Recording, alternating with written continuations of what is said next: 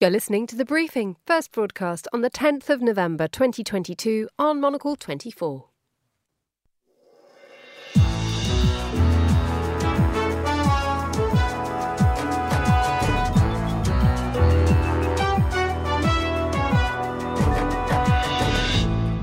Hello and welcome to The Briefing, coming to you live from Studio One here at Midori House in London. I'm Emma Nelson, and coming up, Russian troops retreat from Kherson as America's top general warns of the catastrophic loss of life in Ukraine. We'll have the latest. Also ahead, Monocle's contributing editor Andrew Muller explores Beijing's attempts to undermine Western institutions. The People's Republic of China is, famously, not terrifically big on democracy at home. It appears, however, to take a keen interest in democracy elsewhere. Plus, we head to Canberra as Australia's Labour government considers whether to have another referendum on the monarchy. And then Monocle 24's Fernando Augusto Pacheco will be here to kick off his grand football-themed global countdown. This is quite a job, isn't it, Faye? It is. It is the World Cup of Music, Emma. What can I say? Plenty of excitement ahead. And today we look at the number ones from Groups A and B. Heading on the road to Doha is The Briefing with me, Emma Nelson.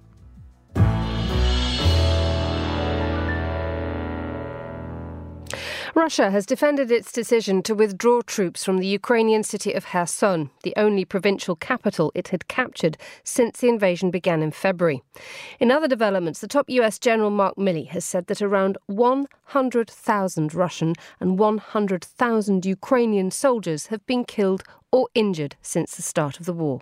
Well, let's get the latest now with the journalist and broadcaster James Rogers. James spent several years as the BBC's correspondent in Russia and is the author of Assignment Moscow, reporting on Russia from Lenin to Putin. And he's a regular voice here on Monocle 24. Hello, James. Hello, Emma. Let's just cover this withdrawal from Kherson to start off with. There is a huge amount of mistrust here. Ukraine is saying that this is a trap, and we simply do not know, do we? No, we don't know what the situation is. And Ukraine, of course, the Ukrainian political and military establishment are quite right to suspect a trap here. This is a major climb down for Russia. It is a strategically important city they're appearing to be preparing to abandon. Remember, the general, Sergei Surovikin, who took over command of the forces in Ukraine with the idea of getting a grip on the situation. One of the first major public announcements, one of the first major public appearances he's made was that televised announcement yesterday of him talking about this plan to withdraw troops because they said they couldn't supply them anymore. So it may well be, as the Ukrainians seem to suspect, that in a few days, Russia is hoping to have drawn the advancing forces into a trap and inflicted severe casualties on them. There are also perfectly, plausible speculation that there's any amount of booby traps, explosives left within the city. So Ukraine is very right to be wary, but let's take a step back and look at the bigger picture. I think this is a significant reverse for Russia, particularly if we consider it in the context of the way things were supposed to go when the war began back in February. Let's talk about the manner of the announcement as well. The withdrawal itself was not announced by Vladimir Putin, which some are suggesting this is bad news for Russia, because usually any news that is seen to be a good development in Putin's eyes is announced by Putin himself. Yeah, I think that's absolutely right. I think it's hugely significant that President Putin wasn't seen to be directly associated with his announcements yesterday. It was the general and it was the defense minister, Sergei Shoigu, who were tasked with breaking the news, if you like, to the Russian population. The effect of that, of course, in propaganda and public relations terms, is that President Putin has a sort of distance, possibly a bit of deniability. In other words, there's never going to be television pictures of him having to announce this tough decision, but rather his subordinates. So in that sense, he remains at one step removed from the direct responsibility for this. But of course, it was his war that he launched in the first place, and people may, in the short term, think of it in those terms, but not necessarily in the longer term. There is a suggestion now that the withdrawal from Kherson gives Ukrainian troops and Ukraine a fresh impetus to achieve the objective of getting Russia out. How much of a step forward is this for Ukraine? Well, I think it's a very significant step forward because, of course, again, if we try to think about this in the context of what Russia's war aims probably were when they started back in February. That was a rapid capture of the major cities of Kharkiv and even of the capital, Kiev. Remember that long military convoy that got bogged down and eventually had to withdraw. So this was all supposed to be very, very quickly. Kherson was one big strategic achievement which the Russians could point to. And don't forget, Emma, it's only a few weeks since President Putin said that this was part of the territory of which he announced the annexation, which he said would be Russian forever. And here we are just a few weeks later. Not only are they not even there, not only is the annexation not really proceeded in any meaningful to any meaningful extent, but they're actually withdrawing. So it is pretty significant. And of course, it is going to be a big morale boost for Ukrainian troops at a time, when there is no end to the war in sight, really. But Ukraine is, of course, doing a lot better on the battlefield than many people predicted it would, when the war started. Let's move on to this issue of loss. The fact that 200,000 people now either killed or injured since this war began. It just makes you think that this time last year, many of them were gearing up for the festive season, unaware of what was around the corner. Volodymyr Zelensky has said that his country is littered with the bodies of the occupiers. It beggars belief, doesn't it, the scale of loss in Europe? Yes, it does. I mean, of course, we have to treat any sort of casualty figures with a degree of caution. These figures, of course, announced by a general in the United States, and of course, there is an even-handedness here in that he's suggesting that both Russia and Ukraine have suffered heavy casualties, and I think there's no doubt that they have. But we have to be, I suppose, a little cautious about the exact numbers because we don't know where they came from. All that said, if we think back again to the beginning of the war, US intelligence at that time did prove to be pretty accurate. So it may be that they've got access to pretty accurate sources of information.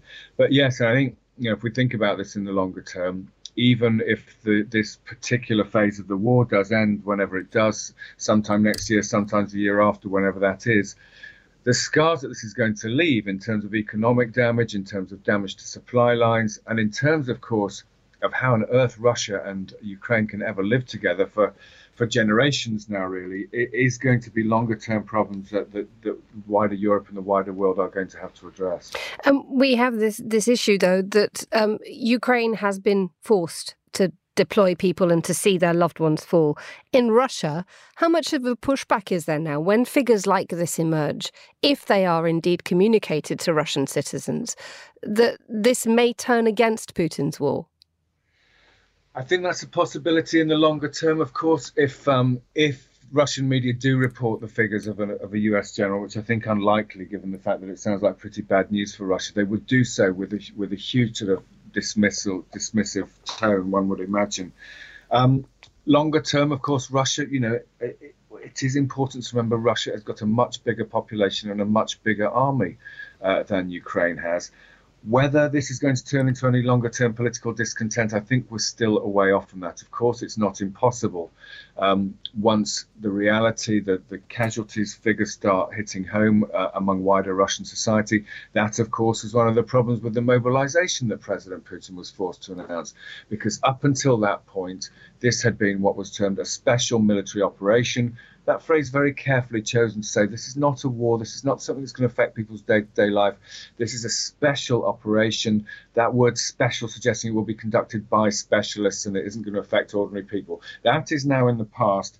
And of course, the longer that Russia continues to take casualties, the longer it continues to suffer reverses on the battlefield, the greater the prospect of there being some political consequences at home. James Rogers, thank you as ever for joining us on Monocle 24. Let's get to the day's other news headlines now. Here's Emma Sell. The US President Joe Biden has said he intends to run for re-election in 2024 and that he will make a final decision in the early part of next year. It follows better than expected results for his Democratic Party, which fended off Republican gains in the US midterms. Officials in Afghanistan have announced that women will no longer be allowed to enter the country's amusement parks.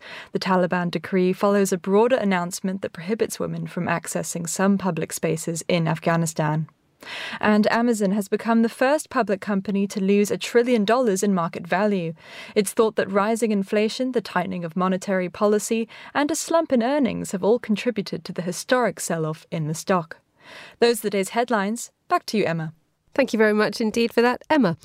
Now, Canada's Prime Minister Justin Trudeau warned earlier this week that China is attempting to undermine democratic institutions. It follows reports that Beijing has actively interfered in Canada's federal elections. Monocle's contributing editor Andrew Muller has the story. The People's Republic of China is, famously, not terrifically big on democracy at home. It appears, however, to take a keen interest in democracy elsewhere.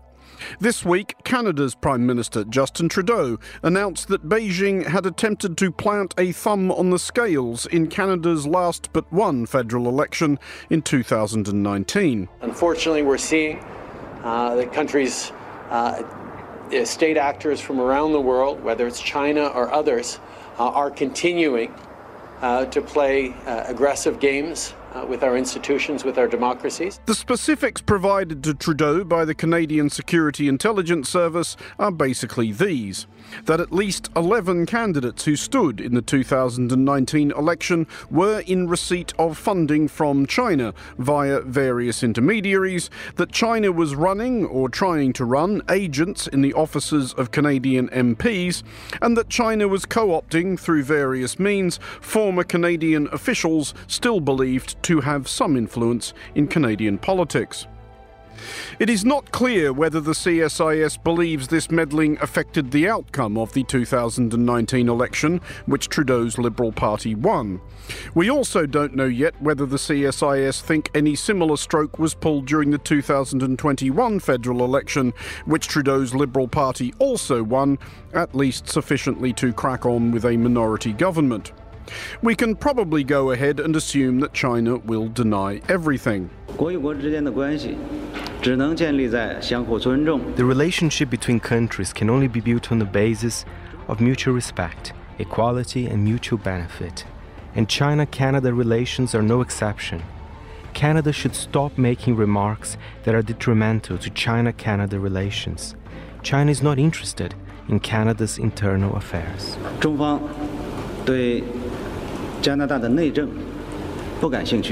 To the obvious question, why would the Chinese Communist Party try to meddle in Canadian elections, there is an obvious retort. Why would it not?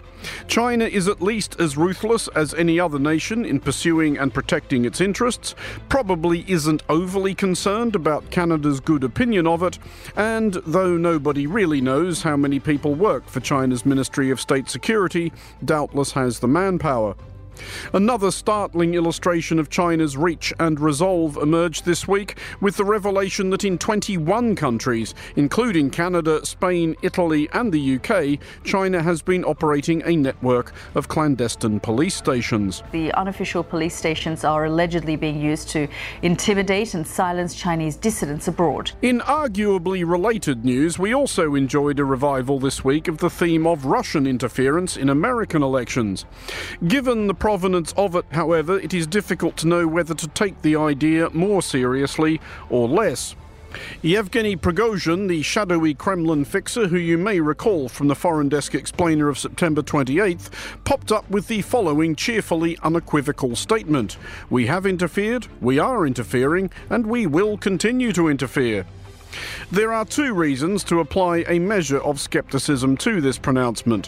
One is that it is just about possible that someone of Yevgeny Prigozhin's general character may be lying. The other is that on the basis of this week's midterm elections, if Russia is interfering in US elections, it's not doing a much better job of that than it is of subjugating Ukraine.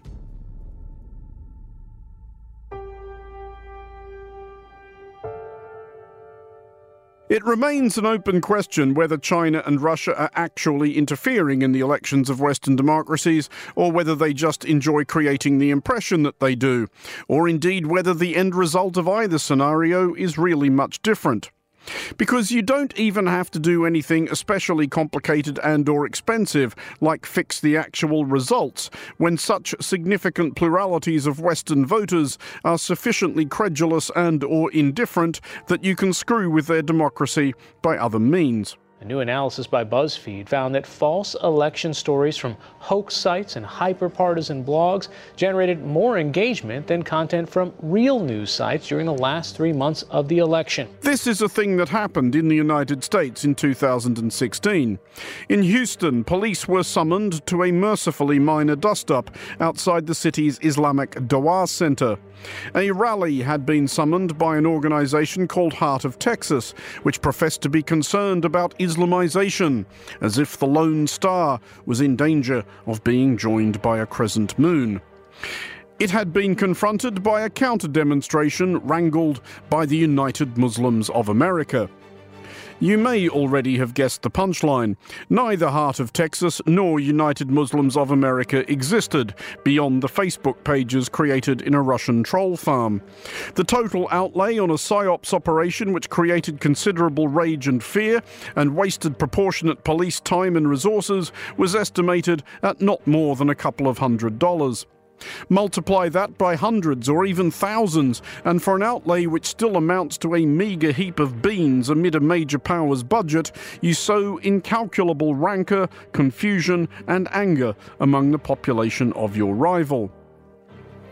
It all seems like stuff that democracies operating in good faith should be able to fix, or that half-awake citizens can fix for them.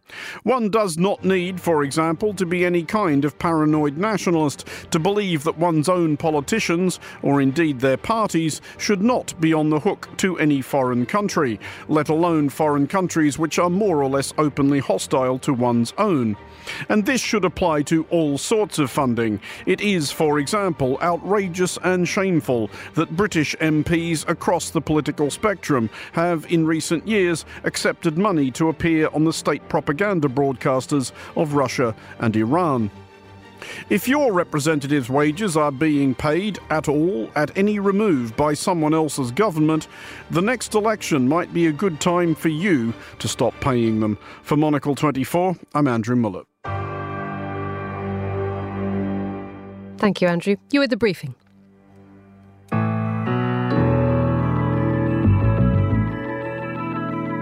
It has now been 2 months since the death of Queen Elizabeth II. At the time, there was a deal of understandable shushing at any mention that this might be the moment for a reassessment of the longer-term role of the monarchy as head of state in countries such as Australia. Well, in Australia, the debate has gained volume once again. Let's get the latest from the Saturday paper's chief political correspondent, Karen Middleton. Karen joins us on the line from Canberra. Good evening. Hello, Emma. So at the time of the Queen's death, there were some mutterings and a slightly non-committal statement from your Prime Minister, Anthony Albanese. But what's changed since then? Well, I don't know how much has changed. I think for a long time, people have taken the view that while Queen Elizabeth was alive, it was something that wasn't going to be progressed, the idea of Australia becoming a republic. And then I think as soon as she passed away, a number of people started speaking about it. The Republican movement here started talking about it. And there's been a bit more discussion in the wake of the question about whether or not the next monarch, King Charles, would be on our currency. We have the portrait of Queen Elizabeth on our $5 note. And so it is the only note in our currency that currently has the sovereign on it. And so the question has been, well, will King Charles be on the note? And that, I guess, has really regenerated the debate about the whole situation.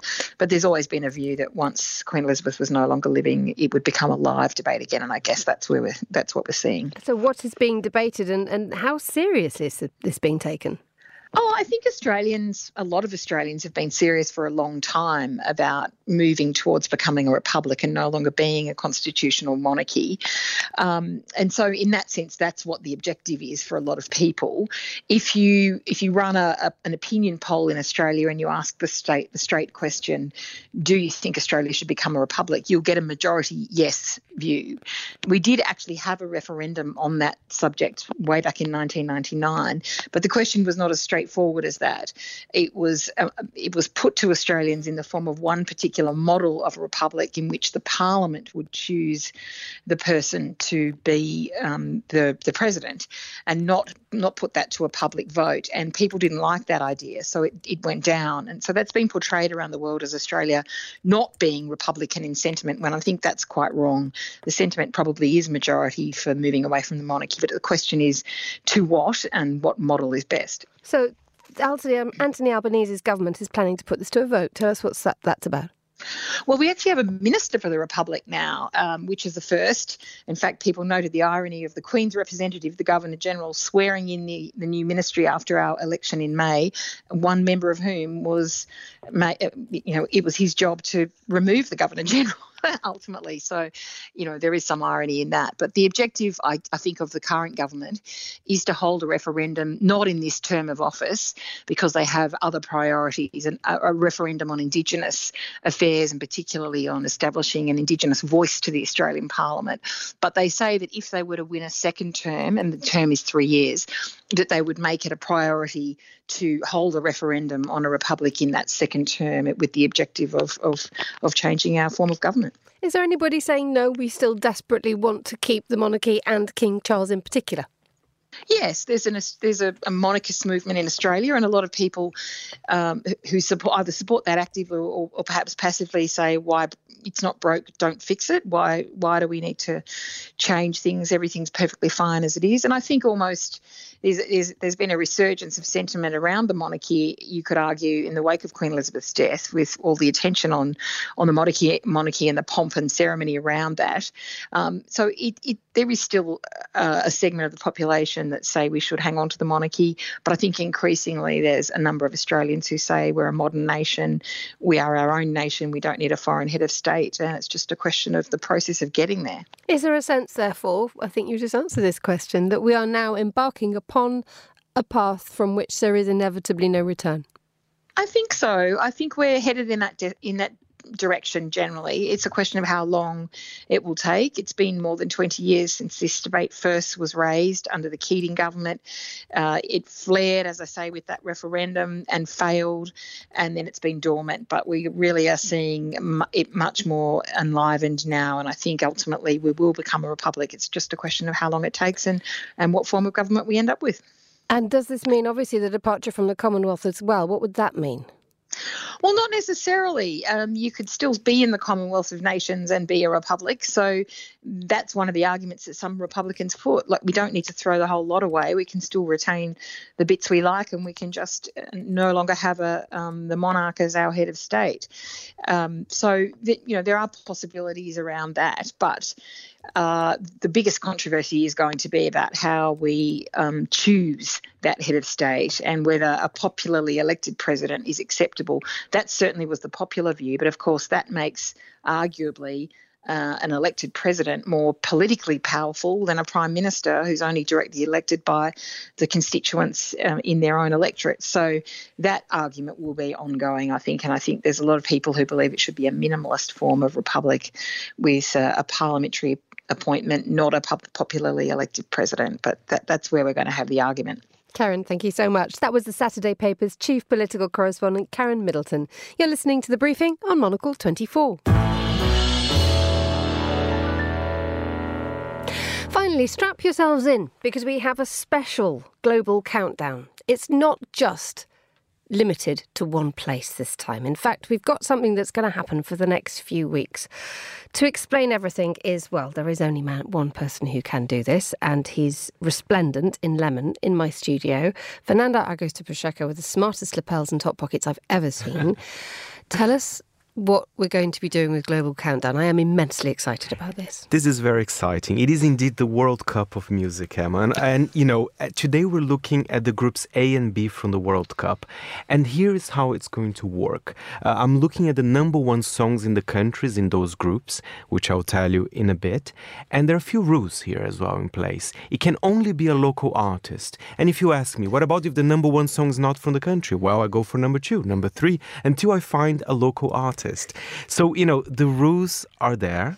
And at the end of the segment, I'll choose one winning song for each group. And they will be at the semifinals, which will be, I believe, in 3 to 4 weeks. Oh, you've clearly gone to work with a shovel here. Exactly. There's very strict rules. And of course, it's not just me following my heart. I mean, I look at the relevance and the quality of the song as well. I hope you agree with my choices, Emma. But, it could be controversial. You never know. I suspect, Faye, I have very little choice in the matter. But so the idea is these are not the football songs. Sometimes they could be if they are number one. Okay. We might see this a little bit, actually. A little bit. But these are the songs which are currently number one. Yes. Okay. And always current. So we're not expecting them to last until the end of the World Cup. So this actually is an ever-shifting game that we're playing Exactly. here. So you might go through the playoff, but then if you're number one in a few weeks is terrible, goodbye. You choose your different team members, don't you? Exactly. Who's playing up front, who's behind. Right, so first and foremost, this is complicated Yes. stuff. So we're going to have to keep it simple. So today we have... This is a long session we're in Yes. for, okay? We try to be snappy. We'll try and be snappy, but I suspect this may go on for quite... I hope anyone listening doesn't have anything to do for the next half hour. Sit down, have a listen. So Group A, we have Qatar, Ecuador, Senegal and Netherlands. Yes. Fine. And then once we've gone through them, we go through Group B, who are England, Iran, USA and Wales. That's a lively collection. And then you will tell us who you believe you want to go through from Group A and then from Group B. Yes. Right, here we go. Easy peasy. Off we go, you start. We start in Qatar, which is the host country as well. And the number one song, I mean, funnily enough, it's one of the official tracks of the World Cup. And I have to say, the Qatari music industry, I mean, I think they're still beginning. There are not many Qatari music artists out there. Well, I don't know. One of their local artists is indeed at number one, singing with others, including Davido in Trinidad and Cardona. But Aisha, she is the one. And this is the song called Higher, Higher, which means something like let's go. Let's have a listen to this track. Yeah, you can ride it for life, but every journey is better when you got love on your side. You know we're better together, don't wanna wait forever. You know we're better together. Okay, so that immediately, it sort of takes you straight to a stadium where you're queuing for your overpriced litre of pop. Very much and so. you're ready to go and say that, and it's resounding round the stadium while stuff's happening. That's the vibe she's going for. She was picked up because she was a social media star singing a cover of songs as well, of different tracks. She has a beautiful voice. That's all I can say about Aisha there with Qatar. It's lovely, and the video is quite nice, all bobbing around in the desert. It's good fun. Qatar does reggae. I mean, I'm not expecting you to know the answer to this, but Qatar's reggae scene. I mean, it's not that big, right? I have to say. So they have to hire usually artists from Nigeria, not on other places. But, they do have Aisha. At least she's number one. They haven't with this one, though. Yes. This is local. That's local. That's a local gem. Thank you. Right. Qatar, ranking fairly highly in my book, but I know that my voice does not matter here. Let's move to Ecuador. Ecuador was a very difficult one, Emma, because... I looked at their charts. They're very rare to see an Ecuadorian artist there. It's dominated by artists from Puerto Rico, Colombia, but they do have, a local artist here with... And again, it's another official World Cup song. So it's not my intention here to only do football tracks, but, they are happening. I have to respect what the charts are saying. This song is by Naiza and Jose Victoria. The song is called Ecuador Grita Gol. Ecuador shouts gol. Let's have a listen. Grita gol, tricolor, es el tiempo del Ecuador. Vámonos pa'l estadio, porque hoy gana mi selección. Grita gol, tricolor, es el tiempo del Ecuador. Vámonos pa'l estadio, porque hoy gana mi selección. Okay, that's actually better when you listen to it than when you watch the video, which, dare I say, looks a little bit like it's done as a cheap. sort of... Yes. I was going to say 14-year-old's graphic design project. Sorry. But Cheap sums it up much more pithily. So Spotify says that Niza is a multi-talented Ecuadorian artist who has quickly built a forceful path in the Latin music industry with hard work from an early stage. She sounds like a bit of a grafter, but my kind of gal. Exactly. We're going to a country with I wouldn't say a richer music scene, but, I like music from Senegal, usually. And the number one, of course, comes from the queen of Senegalese music. Who is the queen of Senegalese music? Well, let's have a listen. It's Viviane Chidid with Yok Yok.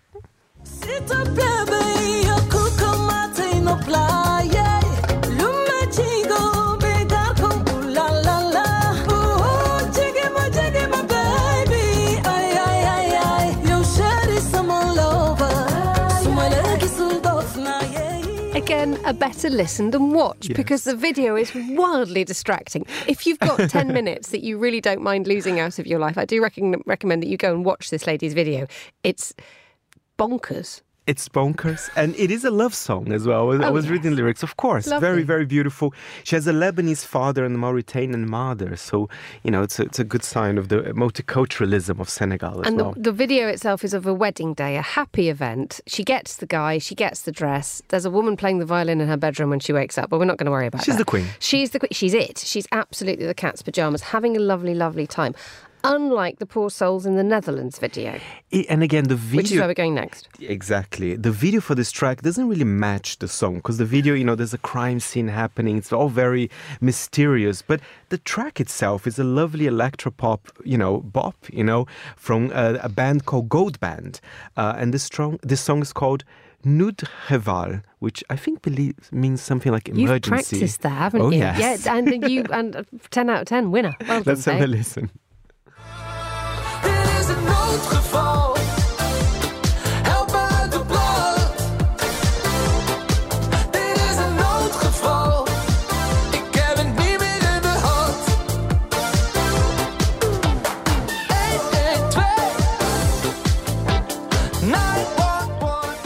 That's super stuff. Oh, you've gone all funny. Yes, it's good.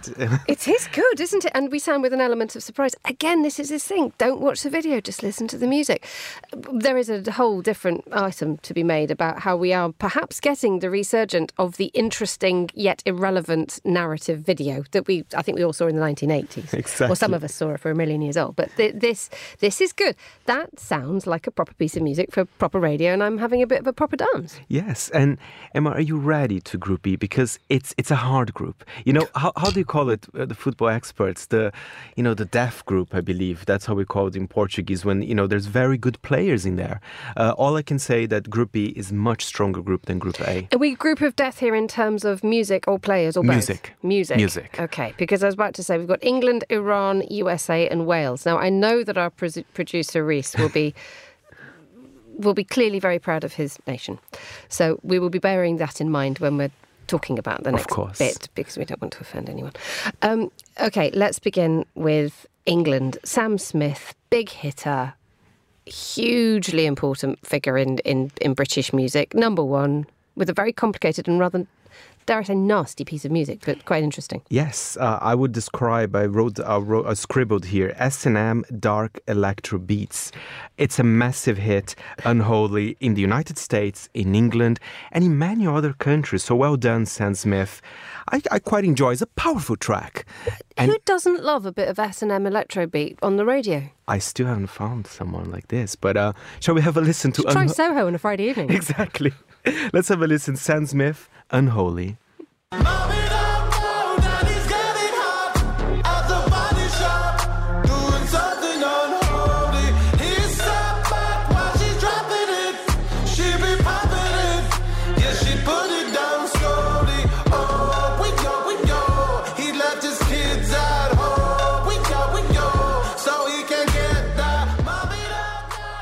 That's such a good piece of music.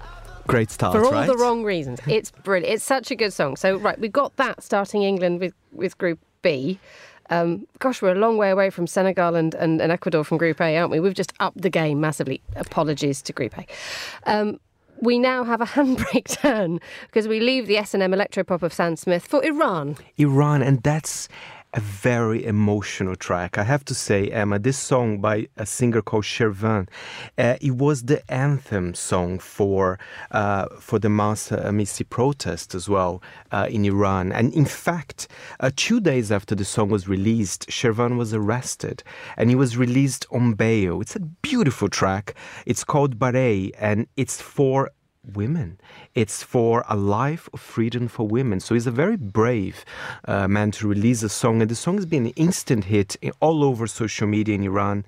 And it's been picked up even by the likes of Coldplay. Played Yes, it live a few weeks ago. This is a powerful piece of music. If I may say, I even actually shed a few tears. Let's have a listen to this track.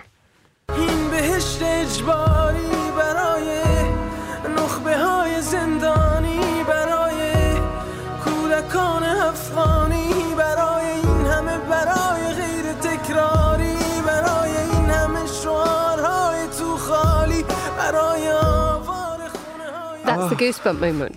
We're both here feeling goosebumps. And look at the lyrics, Emma. For my sister, your sister, our sister. Oh my God. I'm getting emotional here, live on radio. I like Group B. I like Group B Takes as us well. everywhere. USA next. USA. And all I have to say about this, about Taylor Swift, I mean, she is incredible. She is powerful. She's a machine. She's a machine. I mean, she's... In the nicest possible way. No offence to Miss Swift. Absolutely. She's the only person that managed to have the whole top 10 in the US with tracks from her new album. That's incredible. People wants to still buy her albums and CDs. She has a very devoted fan base, and I like her music. Let's have a listen. Woman entirely in control of her own destiny. I love that. Marvellous. I do too. Right. Okay, Miss Swift, what are we hearing from you? Anti-hero. It's me. Hi, I'm the problem. It's me. At tea time, everybody agrees. I'll stare directly at the sun, but never in the mirror. It must be exhausting, always rooting. Do we like this? I do. Okay, why do we like this then? I think the production is amazing. There's some very discreet synths in the background. I think she's a great songwriter as well. I'm not like a Swiftie. I think that's how they call the Taylor Swift fans, right? But everyone's a Swiftie somewhere. Everyone is a Swiftie. Perhaps even I am secretly. But Emma, I think we should end with Wales. I mean, that's an interesting one as well. Right. Again, mentioning the fact that our producer, Reese, very keen for this to do well. I'm scared about how to pronounce the names, but he did tell me how to do it, but probably He's watching through the glass. Oh God, Here we go. I'll hide myself. Okay. But before I play this track, I have to say the song was written in 1983, and it's a song basically about the survival of the Welsh language. So it's a very proud song. Let's try not to massacre the Welsh language when we introduce it then. Oh, God. I'm sorry for all our Welsh listeners. And by the way, one more thing. This is the official track for their own World Cup team as well. Last time Wales was in the World Cup was back in 1958. So clearly it's a big deal for them to be here. And it's a beautiful, powerful track by David Ewan with Ima Ohid. I'm still here. Thumbs up from Reese.